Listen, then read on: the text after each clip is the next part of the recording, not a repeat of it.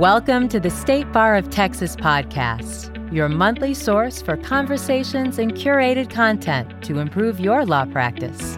With your host, Rocky Deer. Hi, and welcome to the podcast. Anyone who's ever catched a movie knows that every great lawyer movie needs one or both of the following. That sounded very lawyerly, one or both. But you need one or both of the following. A compelling close, like the one in The Rainmaker or A Time to Kill. We all remember that. And if you don't, go watch those movies and then you'll see what I'm talking about. Or a really killer cross. Like, remember the one in A Few Good Men? And of course, the one in Liar, Liar. I mean, Jim Carrey couldn't lie, folks. That was a great, great closing argument. But what if the cross was conducted by the judge?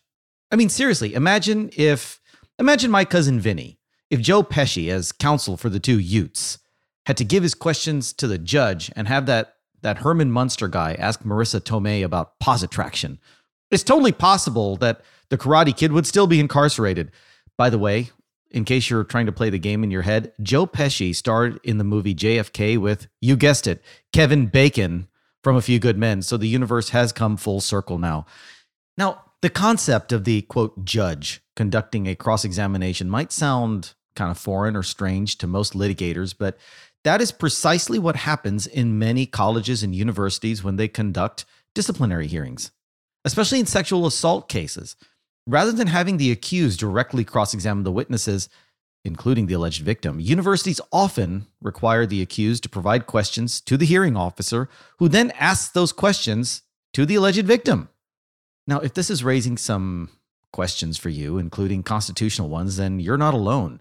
The March 2023 Texas Bar Journal features an article titled Cross-Examination in Student Sexual Misconduct Hearings.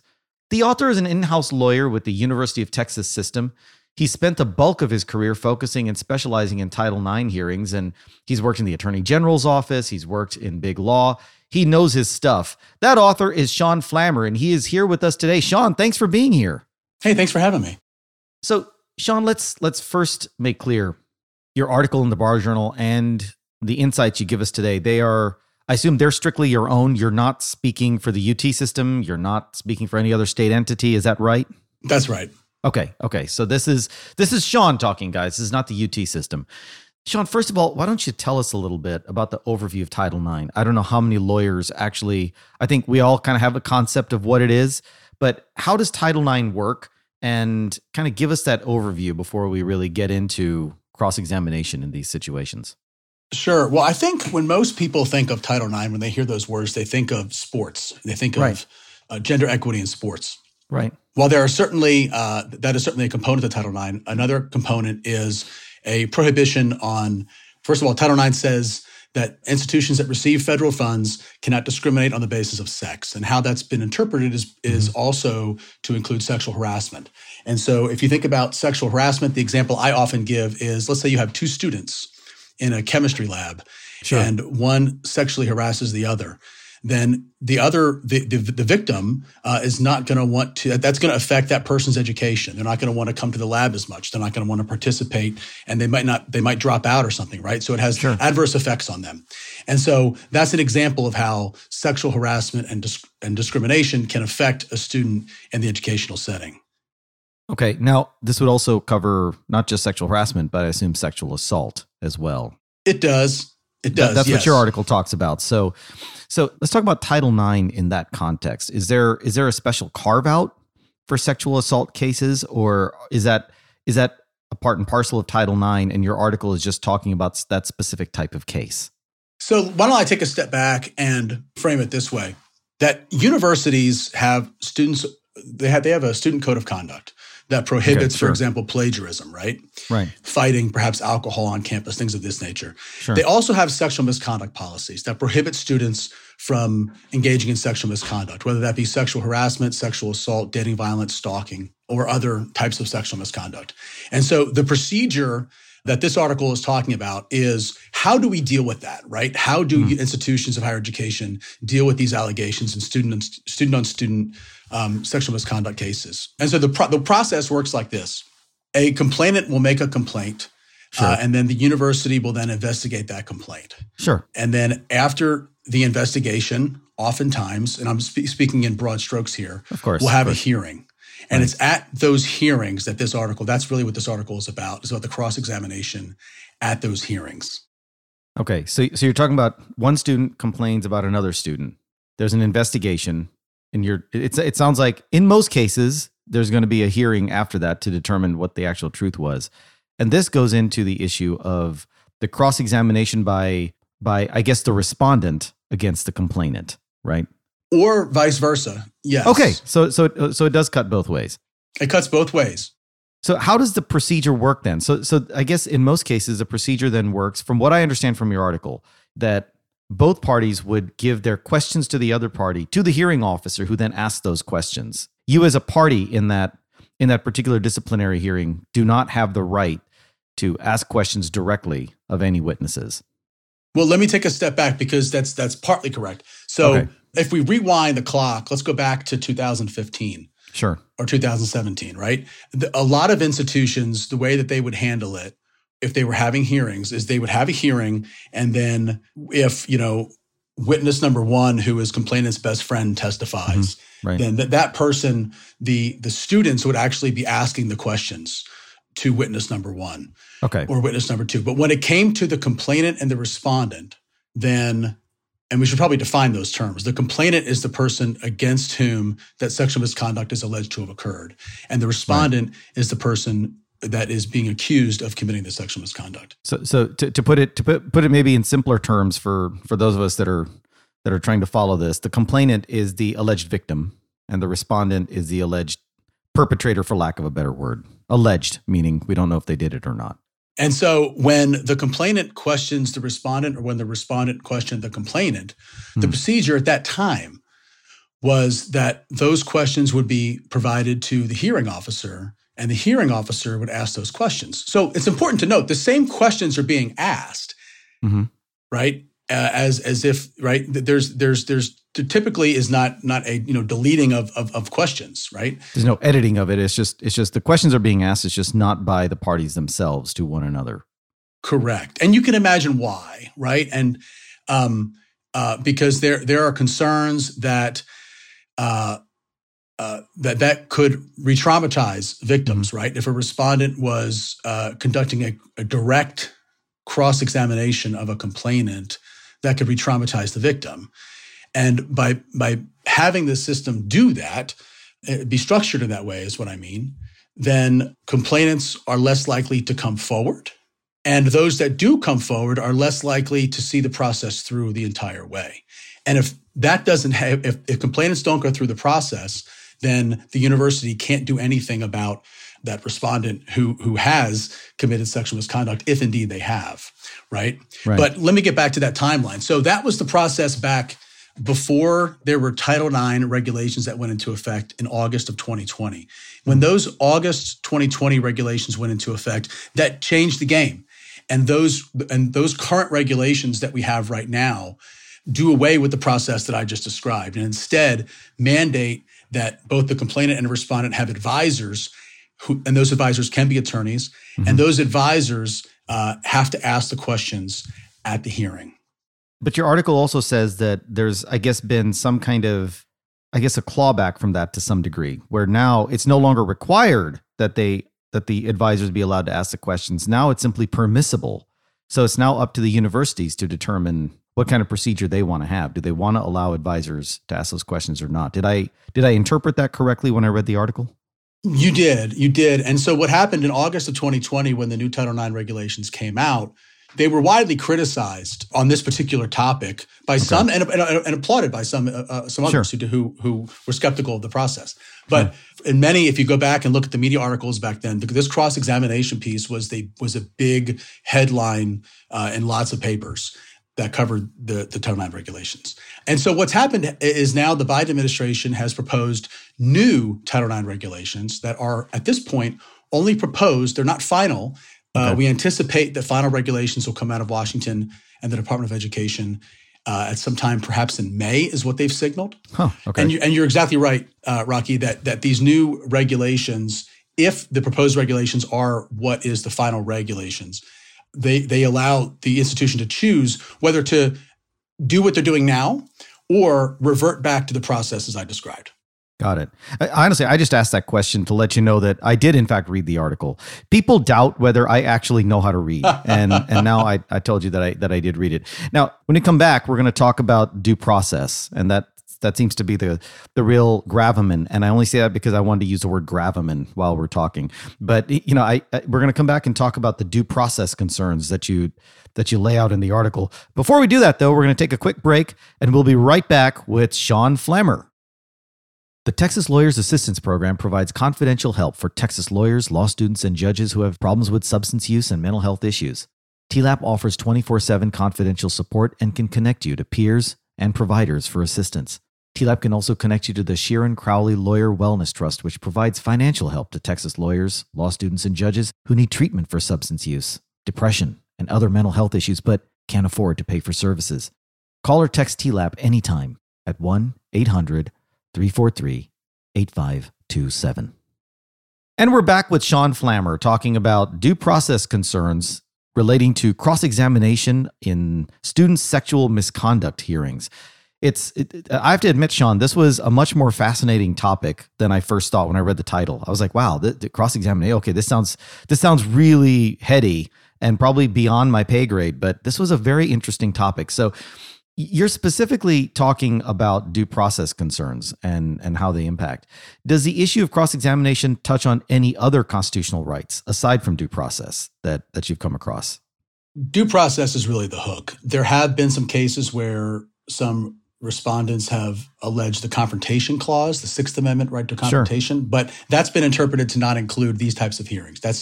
My understanding is that is strictly a criminal law concept. And so really it is a due process issue that has been litigated. That's why I kind of wanted to ask, because you've got due process and then you've got this confrontation clause scenario. Some of these, though, I mean, and I don't know, you'll know this way better than I do, obviously, but to what extent does a finding in a university disciplinary proceeding have an impact on a subsequent potential criminal proceeding? So say a student is accused of sexual assault, the university finds that sexual assault did occur, and now that gets referred to prosecutorial authorities. At that point, does the Sixth Amendment, this right to confrontation, does that possibly come into play from what you've seen in the case law? I'm trying to understand your question. Do you mean that if the student participates in the student hearing and then they go to the criminal court, is that used against the student? Is that what you mean? Well, there's that, right? There's a possible Fifth Amendment question, but really what I'm talking about is this confrontation clause issue that you brought up. Because if I've been accused of misconduct and I'm not allowed to do the cross-examination myself or through my advisor, then could the fact that I wasn't able to, quote, confront my accuser at the disciplinary hearing possibly impact my criminal case down the road? Has anybody ever made that nexus, that one effectively impacted the other? I don't think so. I've never seen that before. And I will say that students have a right to participate in the student process, and they also have a right to not participate. Mm-hmm. And so students are not compelled to participate in the process if they don't want to. Okay. So let's maybe talk about the actual conduct of the, quote, cross-examination itself. So you've got the complainant and the respondent, they submit their questions, and the hearing officer asks the questions. Now, what if the answers themselves give rise to other questions? In this, how does the mechanics of this work? Say if I'm the complainant, do I ask follow-up questions? Do I write them down and hand them to the hearing officer? How does that work in terms of the actual process of getting these follow-up questions answered? Exactly. Yeah. Follow-up questions go through the same exact process. So if the complainant is cross-examining the respondent, then the process would be that the complainant would provide the questions to the hearing officer, who would then ask the questions to the respondent. And then if there are follow-up questions, the complainant would then be given the opportunity to provide follow-up questions. And the same process would exist for the reverse when the respondent is cross-examining the complainant. So you do this effectively in real time as the hearing officer is asking the questions, and as the answers are coming out, whichever party is supposed to be, quote, asking those questions is now writing out follow-up questions and handing them to the hearing officer in real time. Then the hearing officer is the one asking those questions. Is that? Yeah. I mean, Really, I mean, the way, and I know this concept can be foreign for many lawyers, right? Because this is not the way we think of cross-examination. Sure. This is not the way we were taught. It challenges some of the assumptions that we have with the effectiveness and the role of cross-examination. Absolutely. And so I definitely acknowledge that. But no, the way it works, and it can run very smoothly, is it's just like if an advisor was asking questions or the student was asking questions, it's just that instead of the words coming out of their mouth, they write it down and those words come out of the hearing officer's mouth. And so you go through the same process of follow-ups and everything else. Interesting. Okay, so that's the way it's happening in real time. Do you find that, or has anybody ever complained that it's not the same, writing it down and giving it to a hearing officer versus the advisor or the students themselves asking those questions and saying, okay, well, you said this happened, then what about this? Well, okay, let me cut you off. Because in a typical cross-examination, it is a bit more confrontational. So at that point, you can kind of you can discredit the other side effectively by pointing out the weaknesses and the holes in their story, so to speak. That's ideally what you're trying to do. In this scenario, how does that play out? Is it as effective a tool in that? Because I assume you've been through a few of these, so you probably know better than I do.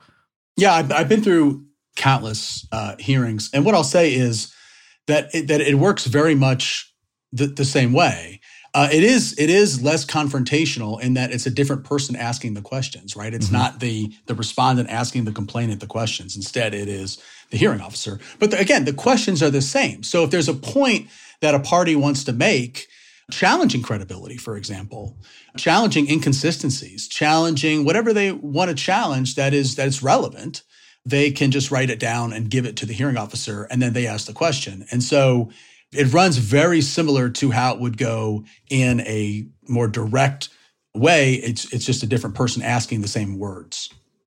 There's a question I want to ask, which may be a big one that folks might have in their minds, and I'll give you a second to think about it, and then we're gonna go take a quick break while you kind of ponder this. It's probably something you've already faced before. The question really is, in your article, you talk about wanting to protect the alleged victims, making sure that they are not re-traumatized, and obviously that's a very important question. To what extent does this hearing officer-led cross-examination, to what extent and how effective is that at also protecting people who might be wrongly accused? And I can see that other question popping up. So let's think about that question. And Sean, we'll be right back after another quick break, and then we'll pick right back up. Stay with us, guys. Okay, and we're back with Sean Flammer. The question we had on the table was, when you've got questioning led by the hearing officer as opposed to by a student advisor or the students themselves, one of the concerns in both the article and that we've talked about here is protecting the potential victim or the alleged victim from being re-traumatized. To what extent and how effective is this system of hearing officer-led questioning? How effective is that at protecting the wrongly accused? So, Sean, you've been through a lot of these hearings. Can you kind of talk to us about that? So what I'll say is, I do a lot of trainings for folks, and for our hearing officers, for example, and one of the things that I often say is that we want to honor the fact that this is likely a major life event for both the complainants and the respondents. Sure. And so this process works the same for both sides. And for someone who's accused, whether it be like you use the word a false accusation, whether it be a false accusation or whether it be a not false accusation, it's still a very traumatic experience for them as well. Sure. And so by having this process where the complainant is, in your example, we're talking about the cross-examination of the respondent. Sure. By not having the complainant directly cross-examine the respondent, that's a benefit for the respondent too. And so this works both ways for both the respondent and the complainant. In the article, you talk about how when you had advisor-led or student-led cross-examination, it led to a decrease in the number of complaints and the number of complainants who were willing to see the process through, even if they made the initial complaint. Again, I'm trying to get to the counter argument so we can kind of address that here. There are some who would say, well, maybe that's a sign that those were not legitimate complaints, and that's why this new system has scared away potential false accusations from coming to light. I want to get your thoughts on that. Again, having been through this a few times, when you see a decrease in complaints, has there been data on on how many of those were genuine, how many were not. Can you walk us through kind of what's behind those numbers in terms of the decrease? Well, it's hard to have, data on that, right? I'm sure. And I don't know of any conclusive data on that besides what I cited in the article, which is the Department of Education saying what they heard from institutions. But it makes sense. It makes sense that when I say it makes sense, what I mean is it makes sense that if the process is arduous for a complainant, then they may not want to come forward and go through that arduous process, right? And so I think that makes sense. I think if we can make the process as ideal as possible for everyone in a way that allows the institution to respond to incidents of sexual misconduct in an appropriate way after making sure that it actually is sexual misconduct, right?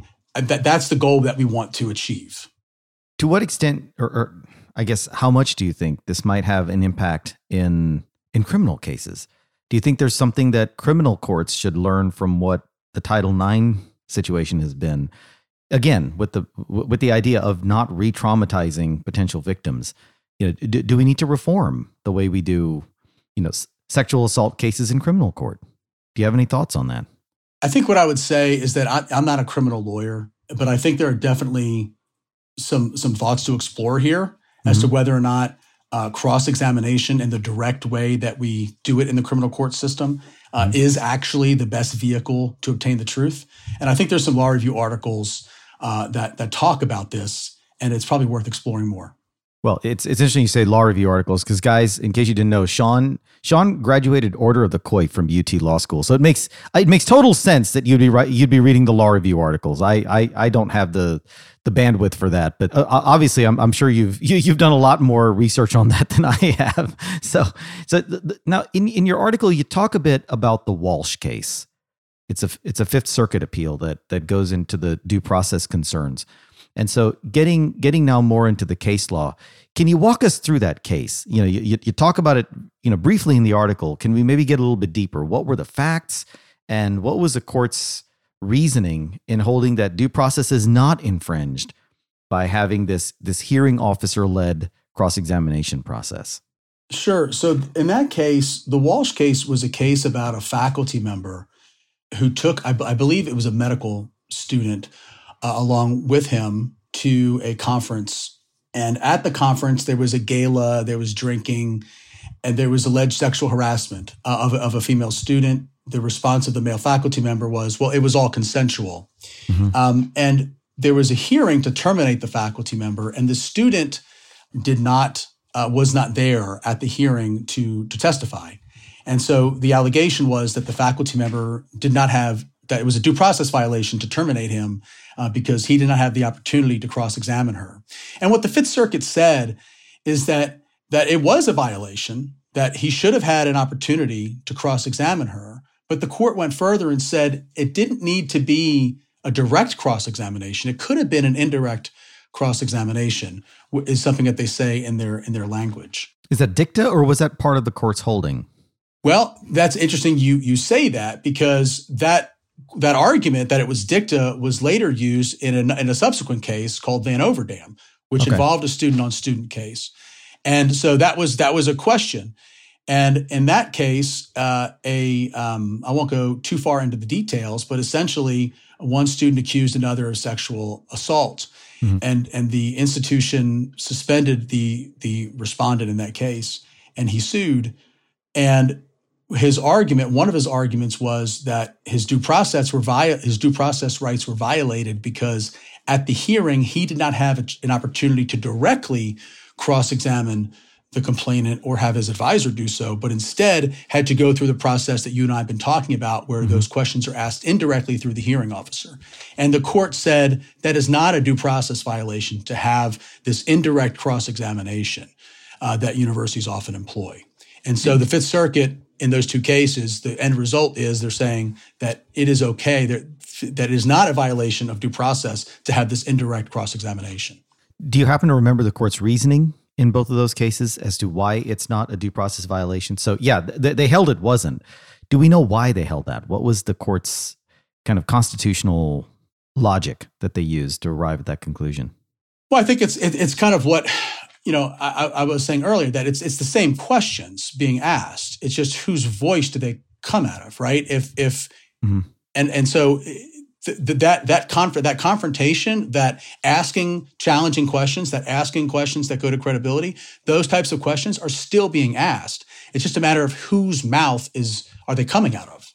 It sounds, and I'm reading into it, obviously, but it sounds like what the court is effectively saying is that we're looking to the substance of the questions themselves.